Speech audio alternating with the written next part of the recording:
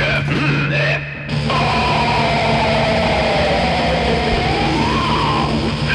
the darkest depths of the mind comes a show about life on this world we call Earth, and dealing with those things we call humans, and the bullshit that entails. It's a show about anger, a show about the everyday. I'm here to make you think. I'm here to make you laugh. Come with me now, and I'll show you my insides. Metaphorically, not literally. I'll show you the truth. I'll show you the trivial. I'll show you music and TV and lots of other shit. And when we're done here, I'll show myself out. Welcome to the show. This is I'll Show Myself Out, and I'm your host, Colin. Now, I want to say thank you to anyone listening to this right now, because I am so thankful that you took the time out of your post-apocalyptic life to listen to me. So if you can hear my voice, if you clicked on that little logo and thought, oh, what the hell, you could very well be the only person listening to my weird ass on your speakers right now. Out of all the content that you could be sifting through, the fact that you would take the fact that you would give me a shot, I think is just great. This 1 in a million show. Is this show just like any other podcast out there? Could you be spending your time doing something far more meaningful and productive? Probably. But you decided to use that time to listen to this show, and I think that is fucking incredible. I mean, this show is so new, I haven't even gotten a single spam email to the show's account, which, at this day and age is slightly depressing, because, technically that means the algorithm couldn't give a shit less about advertising to me. Scammers aren't even sending me their bullshit. What I wouldn't give for a Nigerian prince to hit me up for an investment right now. I am ripe for the taking. Not even a single dick pic email. But it does feel fresh as fuck, though. Like, that feeling of internet loneliness that I haven't felt since AOL CDs filled the mailbox. So that being said, thank you for joining me. Seriously. But this is something I've wanted to do for a long time now. Well, it feels like a long time. I think 2020 distorted the flow of the space-time stuff. So it feels like I've been sitting on this for a long time. But, this isn't even really how I originally wanted to use my voice. I really just wanted to dabble in stand-up comedy.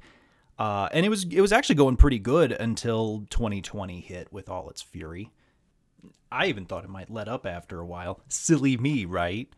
But now all the bars in town are open, but there's no open mic nights anymore. Apparently people just want to go to bars and, drink. And that's all. Who knew? But, I live in a pretty small town, and it's about an hour's drive to the nearest place you could actually call a city. So I probably, I could maybe find some events that, at some bars, but nothing regular in my general vicinity. But I loved doing the open mic nights because, nobody at an open mic night is expecting a stand-up set. 90% of the people performing at your local open mic nights are your typical douchebag with an acoustic guitar with or without the fedora. Okay, so by the time the audience has gotten tired of the fourth or fifth bearded guy with a guitar, a sad song, and a taste for IPAs, they're happy to see someone step up to tell jokes, or they've maybe been tuning that music out for a while, and then I come in with an awkward silence and just grab their attention. It's kind of hard to bomb when people, for one, got in free, but also aren't expecting a dick or shit joke. So that's pretty awesome. So they'll put up with the mediocre. So even if it wasn't a great set, people would still buy me beers. So, that was kind of nice because I would go there, I would buy one beer kind of warm up, And then, I might finish that before I get on stage. But once I got done, I would go back to the bar, sit down and finish my beer and watch a little bit, because I just didn't want to be like that douchebag that just gets up, does his thing. I overthink things a good bit. But so the problem is just that people would come up and they would buy me beers. Like multiple people, they would just come up and be like, "Oh, that was great," and then they would tell the bartender, "His next one's on me." And I'm not gonna be that douche that turns down a beer that you want to buy. If you want to buy me beer, I'm gonna drink that beer, even if it's Budweiser. And we'll get to that in a minute. But I will drink it, But I gotta drive, motherfuckers. I don't need 4 more beers. It's the only time I can ever think of when somebody said, "What do you want?" And I said, the smallest beer glass you can give me. I cannot stress that. A shot glass would be fine. But I can't turn down a beer, even if it's Budweiser, as we said, or an IPA. And I feel like that's something I need to go ahead and get out of the way, because it seems to be a very divisive opinion that I've got on IPAs, but I believe that they are the most overrated beer of all time. I don't know why everyone goes so nuts over that, but I mean, when I express even the slightest displeasure of IPAs, there's a lot of blowback from that. People get a little bit worked up. I was in a bar one night, having my beer, and it was a Guinness Blonde. Apparently, Guinness makes a lager. I had never tried it before, so I just figured, what the hell? And so that's what I was drinking. I'll drink just about anything, really. I mean, it's not that I have a problem with IPAs, it's just they all taste the same. And we'll get to that in a minute. But this guy a little farther down the bar was talking about all of the microbrews and IPAs and stuff, and I said, I hate IPAs. And I mean, he blew up. Things escalated very quickly. I was immediately accused of drinking some cheap, shitty American beer. He's like, "Oh, we got there like a Budweiser." And first off, fuck Budweiser. Fuck Bud, Bud Light, Bud Lime, Bud Orange, and any other form of Bud fuckery. But for some reason, this guy just decided that I, with my lighter colored beer, was somehow beneath he and his shitty, hoppy bullshit beer. So here's how I back up this controversial opinion. I used to be a cook for many years, and not just fast food. I have done that, too much of it. But for a time, I was interested in a career in the culinary arts. And one of the most important things that I learned was how to properly use salt. Now, up until that point in my culinary career, I had only used salt in copious amounts to turn fries into delicious and deadly weapons in the fast food industry's ongoing war against low blood pressure and the evils of health food. But in the actual culinary world, salt is used frequently, but in much smaller amounts. And this is because salt, in the right amounts, is great for bringing out flavors in food that maybe would have gone unnoticed. But anytime a dish seems a little bland, just throw a little bit of salt, and it's just going to make it a little bit better. Even if it tastes like shit, it's still kind of salty shit, so it's still like your brain still kind of likes it on some level, and maybe the accomplishment will make it taste a little better. I don't know, but small amounts of salt can help bring out flavors in food that may have gone missed.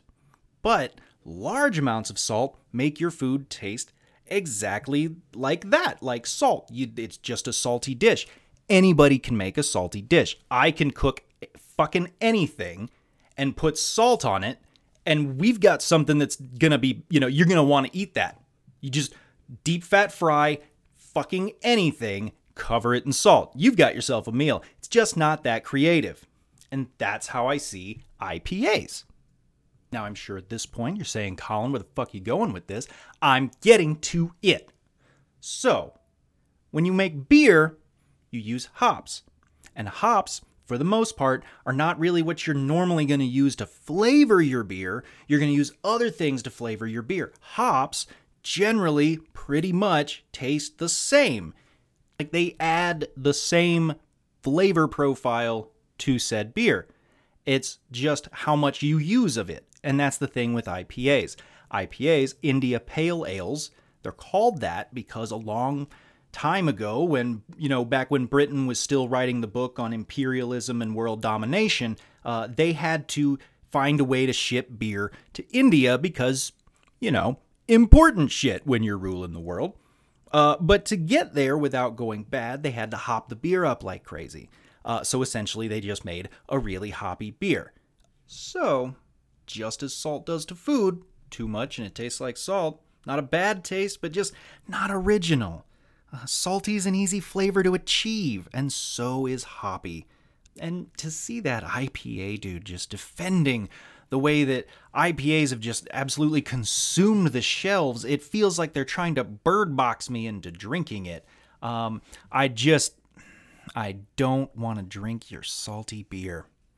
But I have noticed that viewpoint seems to ruffle some feathers. So for that, I would say go to our Facebook page and tell me what you think. Because I definitely want to know. I probably won't reply, but then again I might. But I like seeing how people react to trivial yet divisive opinions. And some other opinions that I'm sure we'll go over in the future on this show. There's a lot I want to get to, and I don't know, it just feels like I don't have enough time to get there. But, some of the things we may visit in the future, let's see, Jack Daniels is the most overrated whiskey in the pantheon of whiskeys. That stuff that's in the $5 a gallon bottle is easier to choke down than that overpriced pancake syrup they call whiskey. Let's see, next, most of the OG Disney animated movies are trash and your childhood was a lie. Here's a good one. Vegas is the shittiest place in the world, and anyone who tells you otherwise is lying to you and has an STD. Let's see. The show Friends was probably never good back then or now. And let's go for one more. Let's go big. Chick-fil-A is trash, and you fucking know it. Oh, man, that one felt good. Especially for someone from the South, as I am. That one felt really good. And, those are just my usual, bullshit complaints. If all of that was too much for you, then please either turn this off, because that's just a small taste of the kind of thing that we'll get into here, or tell me about it, and I'll probably just laugh at you. And there are definitely a lot more serious topics that I want to wade through on this. I'd like to move toward talking about more current events, but since the constant cascade of horrible shit news hasn't let up in the last 2 years, there's a lot to get through. It feels like as soon as I think I know what I would talk about on said podcast, there's another example of humans being shitty in the headlines. And I mean, heck, when I came up with this show, critical race theory wasn't a household name. And that wasn't that long ago. The Chauvin verdict wasn't a thing for bootlickers to cry over. It's all just moves so fast. It's hard to keep up, and it's hard to digest it all at a pace that it's been at. But I've increasingly felt called to say my piece on a lot of things, and I'm really tired of doing it on Facebook. Mostly because I just hate typing on my phone. And one super long comment is usually followed by a super long reply, and depending on how many capital letters are in said reply, it's probably going to get another even longer reply required of it. I can't do it anymore. It's just kind of daunting to see the comments on a post when it gets to the point that you're going to have to weigh in on a subject that is going to require a shit ton of typing. I'm just tired of doing it that way while having to mince my words so that I don't piss off certain people that I'd really love to piss off, but can't because of outside factors. Having my wife talk me out of saying something because I know that certain people in her family need to be told to go fuck themselves. But we just don't want to start something, It especially sucks when having to deal with a racist, overbearing, narcissistic in-law who knows who they are, but would probably think I'm referring to a different narcissistic in-law because they're just that much of a narcissistic asshole. That's a subject for another day. But if you know me and my wife, well, you may know who I'm referring to, and that's actually a pretty sick burn I just did there. Lots of layers to it there. But I wanted a different format, something more meaningful to say my piece than just some Facebook comments. And I have been told on multiple occasions that I have the voice of a radio personality. And with that and a little equipment and add to that a fucking plague outside, here we are with a podcast. So in a lot of ways, I've spent a lot of time biting my tongue. Making sure that I say the right thing around the right people, and just so nobody's head pops. I've had to hide some of my stronger feelings and opinion from many people in my day-to-day life. Bosses, family members, people who are only family because they have to be, volatile Facebook friends, you name it. I don't have to hide it. Of course, I could say whatever I want, but all the typing... It's just so much typing. So, I've had to hide not because I harbor, racist or sexist views. Quite the opposite. I hide my thoughts because the general population I have to be around seems to have a real problem with simple things like I don't go to church. I think gay people should be able to get married, and systemic racism is real and it exists all around us. I don't find any of those statements to be controversial or radical. I just call it like I see it, and I've found a pretty good mask to hide behind, really, so that everyone else is happy and comfortable, even when I know they could use some uncomfortable lessons. Just a little context on myself. I am a Southerner. I was born and raised entirely in the South. I don't feel like I identify as Southern. In fact, a staggering number of people that I meet think I'm from the Midwest with this voice that I have. As you can tell, I never picked up the accent. If you don't live in the South, then you can probably hear my Southern twang. But if you do live in the South, you may not hear it.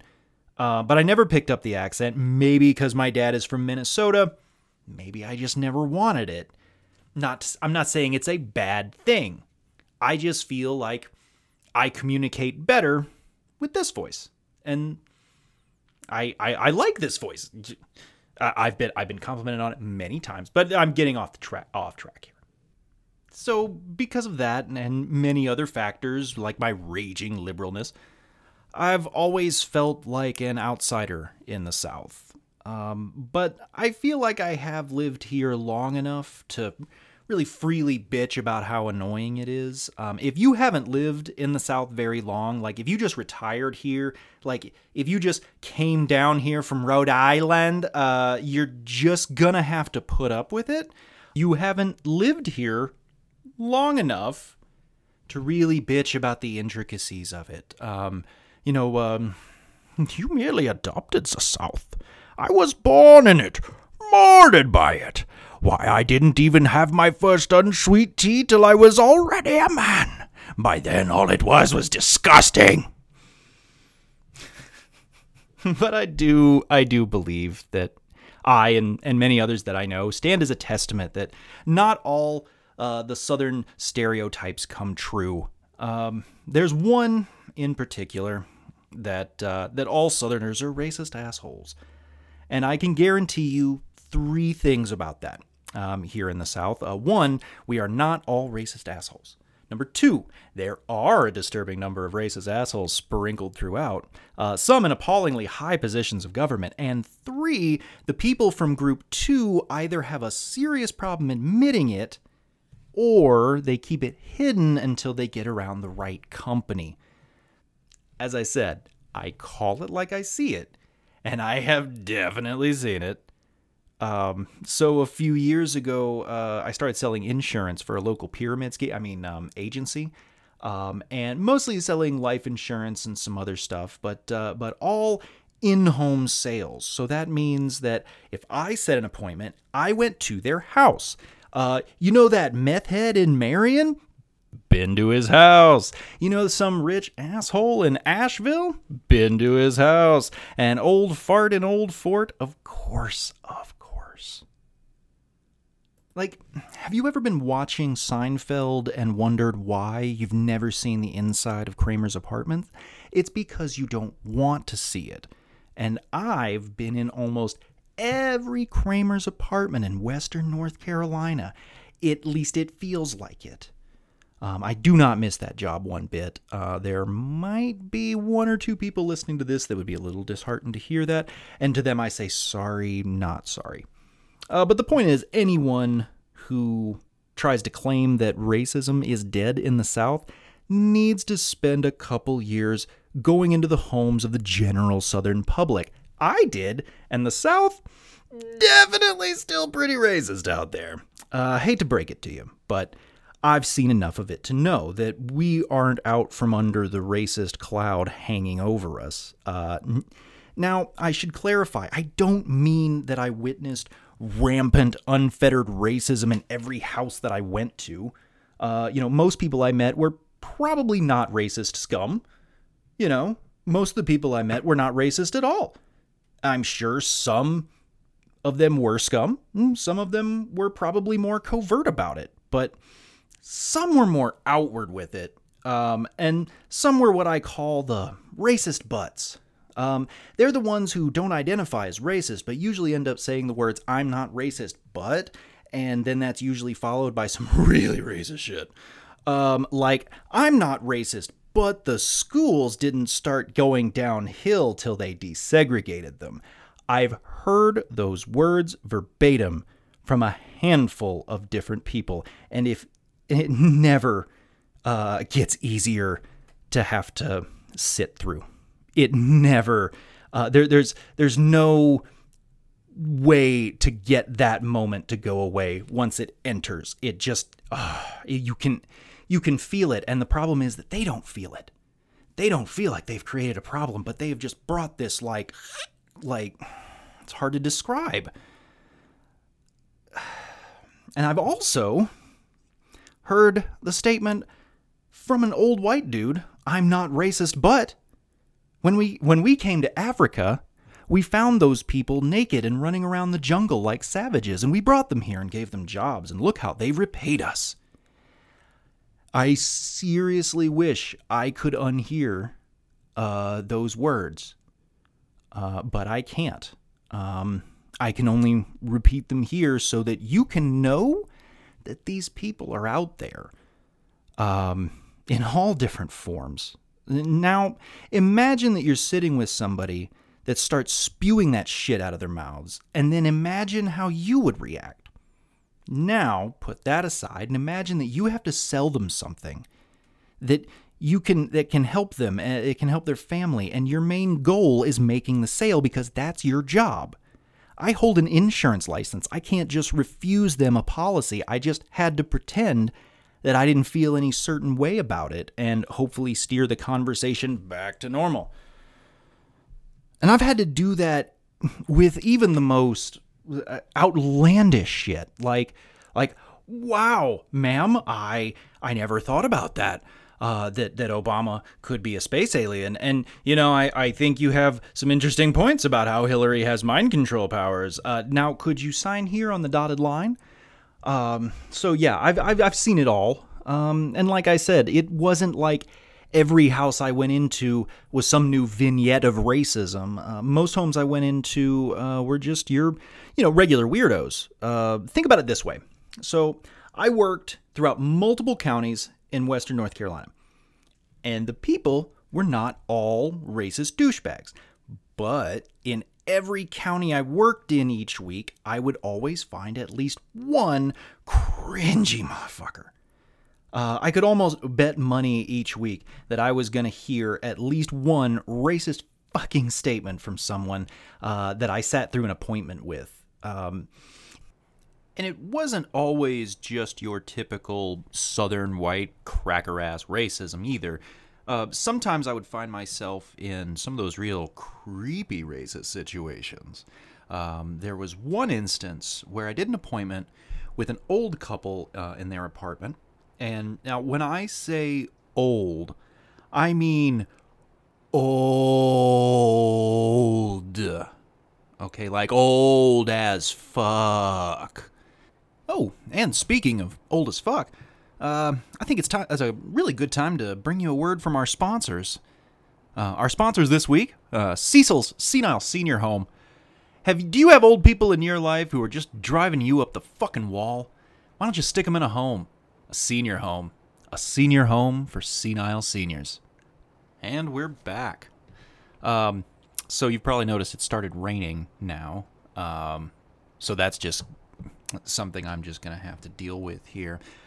So anyway, back to what we were saying. I'm sitting with a couple that I would say probably remembers the Roosevelt administration, possibly the other one too, if you get that one. And this is at the point of most.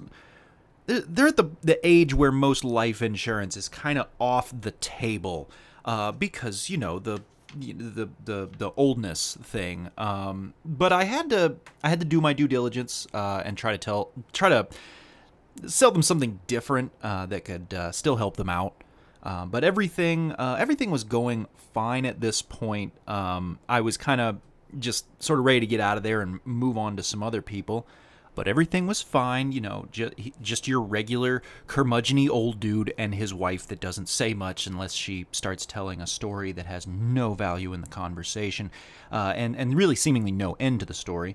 But luckily, the agent that I brought in with me got the attention of the wife, and while I kind of took a crack at the husband, now I've gotten very good at this point at thawing out tough clients. Sometimes I'm a little too good at it, but maybe this was one of those times, but he got comfortable talking with me. He got into talking about politics at first, just the typical, they need to leave Trump alone, people are too sensitive, build the wall, that type of stuff. But then he got real comfortable and the conversation began to take a hard-ass right turn when he got into talking about the Jews. And then I guess he felt so comfortable talking with me, a random fucking stranger trying to sell him something, that he decided to voice his displeasure in the current political climate by saying, and I quote, "I don't get it. You can't say you dirty Jew anymore." Like, when did you come across that revelation, man? Like, I'm pretty sure I've never heard those words said before outside of a Holocaust movie. So when are you, like, I've never heard those words in real life come out of a human being's mouth. So, like, when are you referring to when you realized that was socially unacceptable? I would say he missed the memo, but, memos might have been a new thing when people stopped saying that. I don't know. Did someone forget to send him a message on his telegraph informing, of the like, did the carrier pigeon get lost en route? Did someone's horseless carriage break down on the way to deliver the message? Like, at this point, I just wanted to leave. So I gave him the old, neutral salesperson, like, oh, yeah, no, the times are definitely different. And then he chuckled a little and I guess decided to diffuse this awkward conversation by dumping a truckload of awkwardness on it. Because he tried to pass it off just saying, what can I say? I'm an old kraut. And I began looking around his apartment, and I swear to you, like, the lighting in there just got a little darker and just more ominous as I saw lined all around their kitchen their collection of old German beer steins, and around their place all kinds of old German memorabilia and stuff. I mean, I saw everything, everything short of a swastika, but I'm sure that he keeps that shit in a special place. It wouldn't have surprised me if I had sat there any longer. He probably would have, pulled out his secret box. But it's a good thing I'm good at bullshitting, because I immediately bullshitted my way the fuck out of there.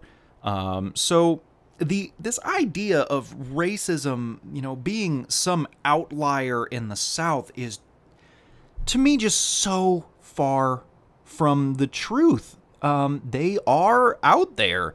They are. They sometimes they wear it on their sleeves more than others. It's like the South wears a coat of many racisms. All kinds accepted as long as they're racist and white and not Jewish. So yeah, I mean, I've seen all types. I've even experienced racism directed at me from a black man, and I'm not about to do that bullshit, white jack-off thing where people go, the ones that are really racist are the black people, and I've experienced way more racism than they ever have. And yes, once again, I've heard those words from a white person. And I'm not about to claim anything of the sort because I'm not a douchebag, and my name isn't Kyle or Chad. But I did have an instance where I knocked on a man's door to try to sell insurance, and he was an older black man, but he told me to go away and that he didn't want a white boy coming around his place. Those were the words that he used. And now that stung for a second. I mean, I'd be lying if I didn't feel like, if I said I didn't feel some kind of hit when it sort of went into my brain, if I can, I don't know. But it really did. It definitely hit me and stayed for just a second. But as I was walking back to my car, I started processing it all. And I was in a part of Asheville where a white dude with a button-up shirt and a briefcase did look pretty out of place. Now, I didn't feel any fear of where I was, I didn't feel like I wasn't supposed to be there, but I knew that I stood out like a sore thumb. I live in a fairly low-income neighborhood. I have for years. I don't feel uncomfortable in those places. I live in a trailer park, so I don't feel uncomfortable in places like that. I know what it's like. I know the context of living in a poorer neighborhood. I feel for those communities. I want to help where I can, but I just can't. I can't just sell insurance in my normal clothes. I can't go sell somebody insurance in a death metal t-shirt. Apparently, it kind of puts people off a little bit. So not sure, but insurance, insurance people have to look a certain way. I don't know why. I can't tell you why. I haven't been able to figure it out, but insurance people just have to look a certain way. It just, it's kind of one of those things. But anyway, so yeah, insurance people have to look a certain way. But when I walk around some areas where I can tell no one trusts a random guy in a suit, but that's the thing, is at the same time, it's the only way they're going to let you in their home. Yeah. So, but I always knew in those situations that I do look a certain way, and I don't blame people for being a little weary of me. But I thought, I mean, who wouldn't be weary of the guy coming up to your door, knocking on the door in a suit, out of the blue, saying, "Hey, you want some insurance? Let's talk about how you're going to die." But I thought about this. I've thought about that one guy in particular, and as I processed all of it, even looking back on it, I have the same thought. Can I really blame that guy for not trusting the white dude in the suit that just knocked on his door out of the blue, trying to come into his home and collect a bunch of personal information and trying to get money out of him for a piece of paper that says that a company run by a rich white dude is supposed to pay a bunch of money that he'll never see because he'll be dead. I mean, I was in a part of town that quite possibly could have become that part of town because some rich white people decided that was the best place to section off the people that white people didn't want in their neighborhood. I could be wrong about that easily, but it's probably more likely than we should be comfortable with. But after all the bullshit that I've heard spill out of white people's mouths as they claim to not be racist or that they don't see color, could I really blame the guy for not trusting the random white dude on his doorstep? After seeing enough white people be so oblivious to the racism that they help propagate in society and the racism that they justify in themselves, can I really feel all that hurt that he didn't want me or any other white person coming around? I'm not saying that some racism is acceptable and other racism isn't. It's just that when a white person doesn't trust people of color, it's likely not because of a systematic pattern of abuse that they've been subjected to. More than likely, their distrust and fear of people of color was probably manufactured and disseminated by racist elites that don't want white people to, or that want white people to fear the other and fear the progress of some communities, you know? But at the time that this happened, it had been, I mean, think about this. At the time that this happened, it had been less than 100 years since the Tulsa Race Massacre. And just slightly over 50 years since the Civil Rights Act was signed, not to mention everything else in between. Is that guy's distrust of white people something that was manufactured, or was it conditioning based on the experiences or the shared experiences of a community? If I had actually gotten to sit down with him and dig deeper into the issue, do you think I would have found his opinions rooted in manufactured propaganda and misinformation?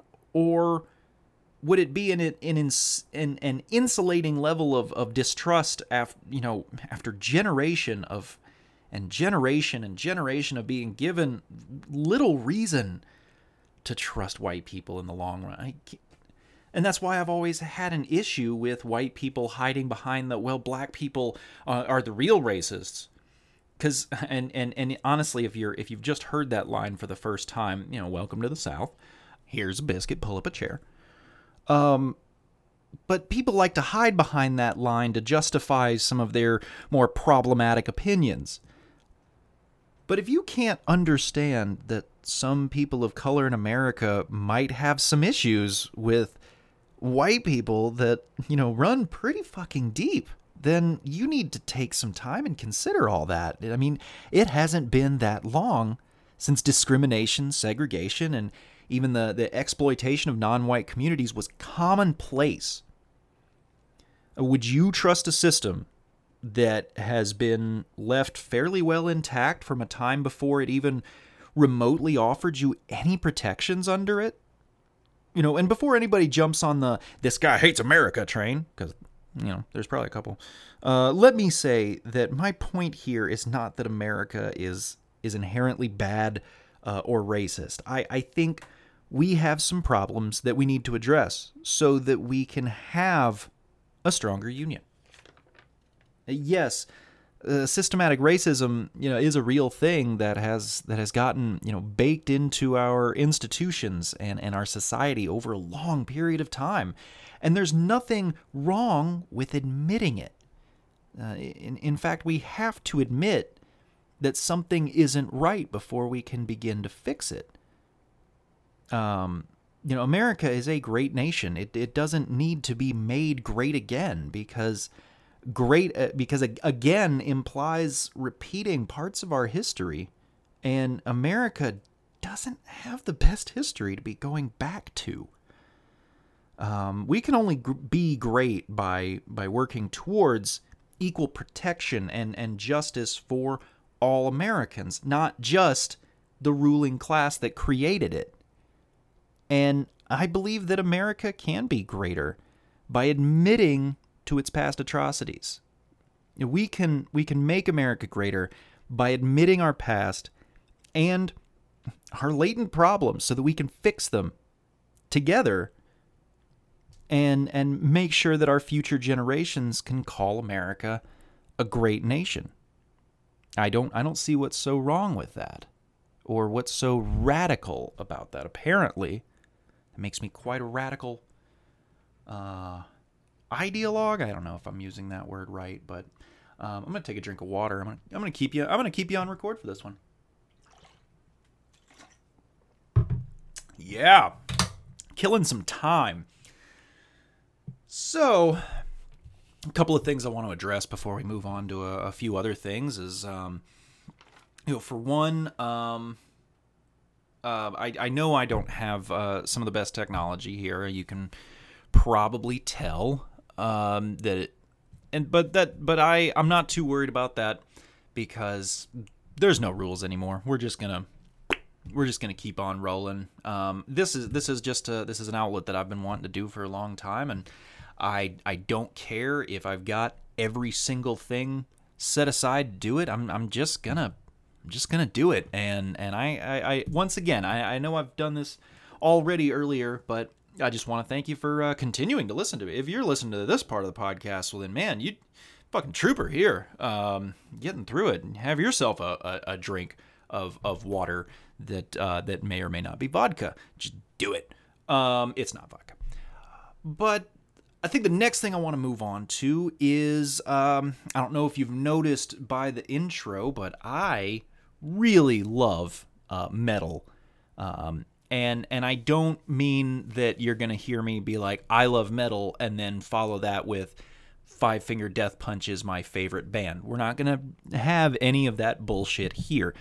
I know it's, can't think of the word for it, but, I know it's not right to shit on other people's music, and I try not to, for the most part, except for Five Finger Death Punch. That's,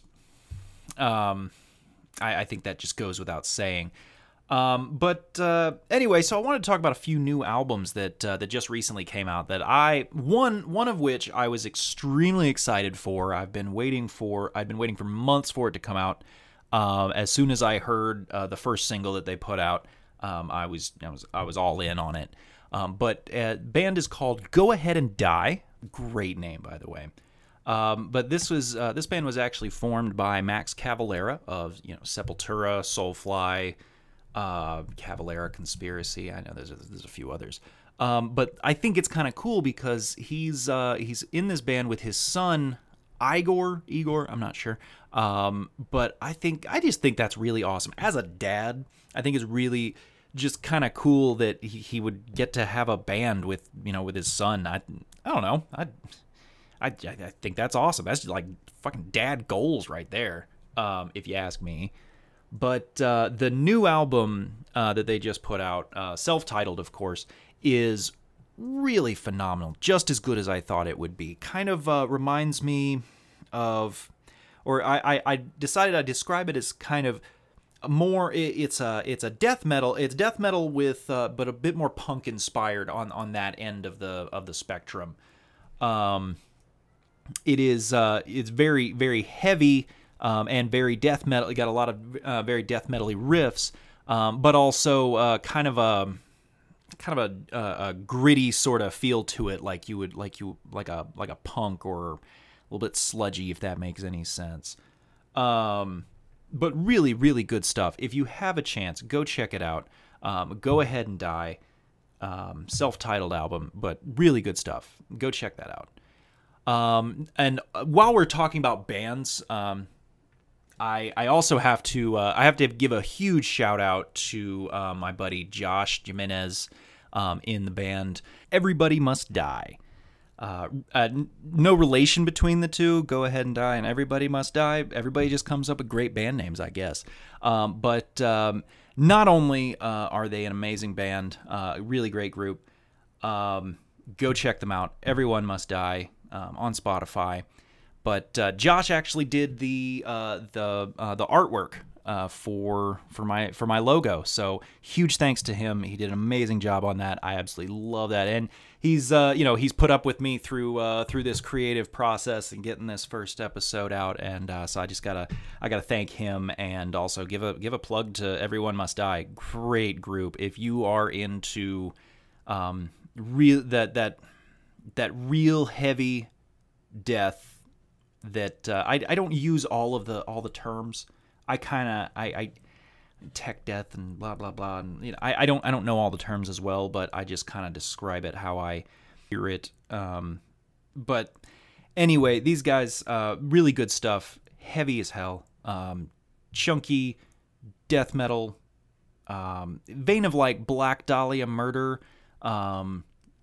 with I'm kind of at a loss for coming up with some bands at the moment that are kind of like them, that they're in. They remind there's the one, Suicide Silence. Really reminds me of some the first few albums, Suicide Silence, and I love that sound. And there's not enough bands out there willing to stick with that sound. Even Suicide Silence wasn't quite willing to stick with that sound, but that's a whole different story. Everything they've done, but I did like their last album as well. I felt like they kind of returned to form on that one. But the next album I want to talk about is by a Brazilian band. Once again, I know Max Cavalera is out of Brazil, but this band is an interesting beast. They just recently came out with their debut album. Come to think of it, I can't think of the name of the album at the moment, but I'm going to look that up right now. But the band's name is Crypta, and it is an all-female Brazilian death metal band. Well, they're all Brazilian. It's not like Brazilian death metal. It's just death metal coming from Brazil. But anyway, so I was very surprised to hear them. I love hearing women in metal. Angela Gassau is one of my favorite vocalists of all time, Arch Enemy. I know she's not their vocalist anymore. Alyssa White is their current vocal. I think Gluz, I don't know. But anyway, Alyssa White is their current singer, and was handpicked by Angela Gassau, and I think that's just amazing. And she's doing a really great job as well. But I love hearing women in metal showing kind of, especially when they show everybody else how to do it. So the new album is called Echoes of the Soul, by Crypta, Crypta. Very, very dedicated death metal. Very dedicated. It reminds me most of like Malevolent Creation, that kind of just hard driving, very, very heavy, very technical. Without getting there's almost zero, like, that power metal influence that sometimes gets in there. It is a very straight death metal sound that once again you don't hear as much of that anymore out of a new band.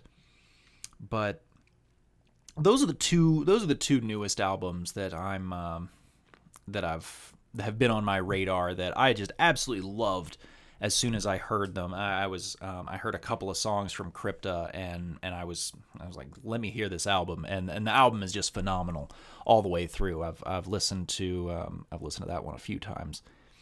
There's one album that I'm keeping a track of that I hope to talk about. There's a band that I never heard of them before, but all of a sudden I started hearing a bunch of them. I got a subscription to SiriusXM a little while back, and I know that sounds like a dumb thing.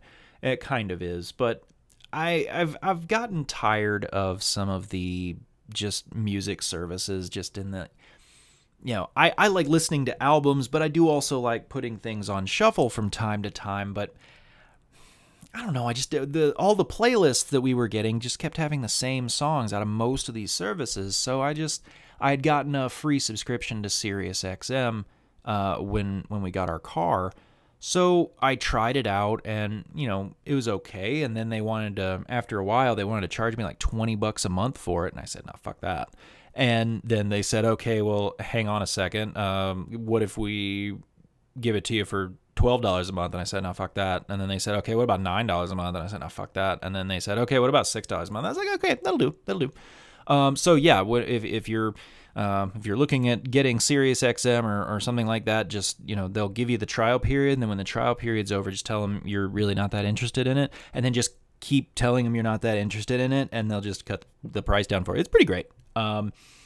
But they've started talking about, since I've been listening to their metal station, they'll talk about new bands, and a lot of it I'm not the biggest fan of, but there's some really good bands out there now. I feel like I'm not really a music. I'm not like snooty about my music. I just don't like that whiny kind of radio stuff. I just if it's amazing the number of bands out there that still sound like Disturbed, if that makes any sense. Like, nothing against Disturbed, but it's that like radio friendly metal that I'm not the biggest fan of, and there is a lot of that out there, and Liquid Metal takes the time to play some of that, but they do play some real nice deep cuts. I do have to give them credit on that. So one band that they started talking about a little more was Slaughter to Prevail, and they're I think it's called deathcore band out of Russia, and the singer just has this absolutely demonic guttural roar. It's pretty awesome that he can actually produce live. I've heard a few of their live recordings, and it's impressive. But their style very, very reminiscent of the Faceless. That's what it is, the Faceless. That real very technical, super fast blast beats and that general metalcore or deathcore kind of style. But they have been teasing this new album for fucking months now. They've finally put out a second new track from it, but I don't know when the actual album's coming out. I hope it's soon. I would like to hear it. I've been hearing so much hype over it. I'm almost kind of pissed off that they won't just release the damn thing already. But that's not the band's fault. That's, I'm just bitching because I feel like bitching. We're near the end of the podcast. We've gotten a good ways through this thing together, and I think that's awesome. I was able to, talk about all of my stuff and talk about some new albums and everything with you guys. So I guess I also need to thank some other people out there. I got to thank my buddy Daniel Payne. I'm sorry, Alfred Payne. I grew up with him as Daniel Payne, but he goes by Alfred Payne now, so I want to go ahead and acknowledge that. But he has been doing an amazing job behind the scenes, just kind of letting me bullshit with him and shoot ideas off of him, and really just get kind of a second ear on everything. He'll be listening to this before anybody else. So hats off to you, buddy. Thank you for helping out with that. And he's going to continue. I'll give him he's a producer. He can now call himself a producer because this show has been produced and he helped produce it. So, producer Alfred Daniel Payne. I don't know if he switched the Daniel to anyway, Alfred Payne. Anyway, another thank you to Josh Jimenez for doing the artwork. Thank you so much, buddy. Did a great job on that. I absolutely love it. Nailed it. Seriously. I'd also anybody who has helped me out with this podcast, if I'm forgetting, I mean, it's been I definitely have to thank my wife for letting me run things by her. I know I annoy her sometimes because I talk too much, hence the podcast. It's a really great way for me to get some of that stuff out without having to annoy my wife with it, who puts up with me so well. But this has been great. I've thoroughly enjoyed this. And I'm going to try to do this once a week. I think I've got everything kind of set up to be able to do this once a week, but who knows? After 2020, there's no telling anything. There's no predicting anything anymore. So, I mean, everything with 2020 was bullshit, and then 2021 started off with a fucking bang. Things are going, they're going, and I guess I'll leave you with this this last thought that I think everybody, I think we need to all keep it in mind as we move forward with the new times that have come upon us now. But I'm going to be late, and at many points in the podcast, I'm going to be referring to 2020 as though it's still going on, because I would make the case that we are far from done with 2020. 2020 has been a real fucking asshole. And you see, it's not that it was just 1 year, obviously, and January 6th kind of showed, no, definitely not slowing down anytime soon. It's just going to get crazier. Because I realized that 2020 is not just a year. Do you realize that for the next 9 years, when we say what year it is, we're going to start by saying 2020. Last year was 2020. This year is just 2021. And next year will be 2022. And the year after that, 2023. And I don't want to go on anymore because it just depresses me too much by the time I get to 3 that I cannot do 4. So buckle in. We're in for probably a very interesting time. I mean, shit, last year we had a virus, sandstorms, fires, and an election and all that shit, and then in 2021 we had the January 6th. The fires are burning out there. The ocean caught on fire. There's still that virus thingy. There's still that election thingy.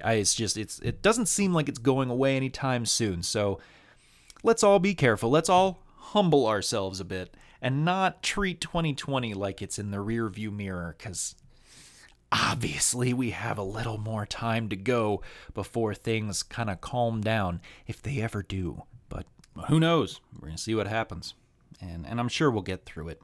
So now that I've left you with that kind of utterly depressing thought, we had a few highs and lows. I'm going to end it on that low point, and at that, I'll show myself out. Awesome. Fucking did it. That's good vodka. Fuck yeah.